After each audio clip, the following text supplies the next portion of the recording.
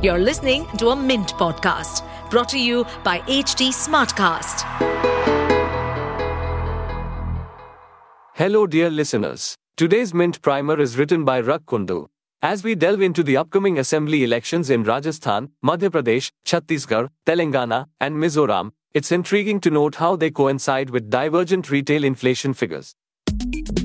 Welcome to the Mint Primer podcast, your go-to source for breaking down today's major news into bite-sized Q&A chunks.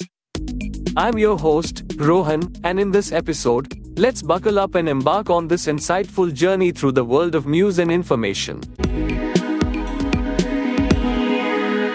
Now, let's get to the nitty-gritty. Rajasthan, with an inflation rate of 6.53%, surpasses the upper tolerance band set by the RBI. Mint elucidates the significance of this inflationary trend in the context of the elections. Alright, let's talk about those retail inflation figures.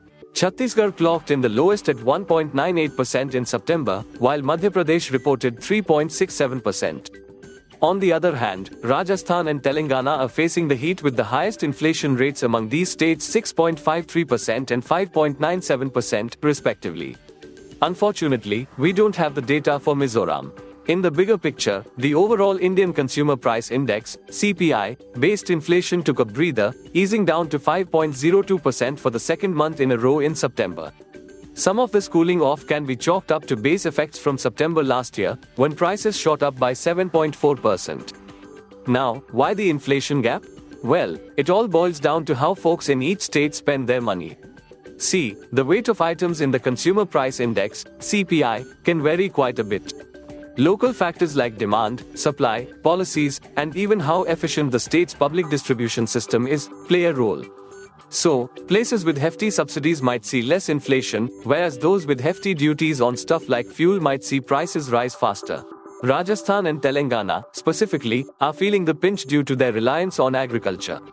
When food prices surge, states that bank heavily on farming, like these two, usually report higher inflation. Also, if a state has to import stuff like pulses, it can shoot the inflation rate up.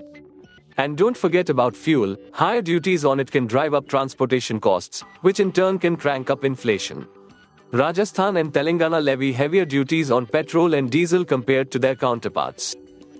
So, does inflation really sway state elections? You bet. When the prices of everyday goods shoot up, it's bound to grab voters' attention. Of course, it's not the only thing on their minds. Things like caste, religion, and who's been in charge also come into play. Remember how earlier this year, during the Karnataka elections, the INC rolled out promises like free power, rice, and monthly aid for women? Many think those pledges helped swing the vote. Looking back, history shows us that while inflation isn't the only factor, it sure can make a difference. Just take 1998, when skyrocketing onion prices played a big role in the BJP losing its grip on Delhi. And this year, the INC snagged Karnataka from the BJP, right when rising LPG cylinder prices were hitting people's wallets. But remember, how much impact inflation has on an election also depends on how the parties handle it.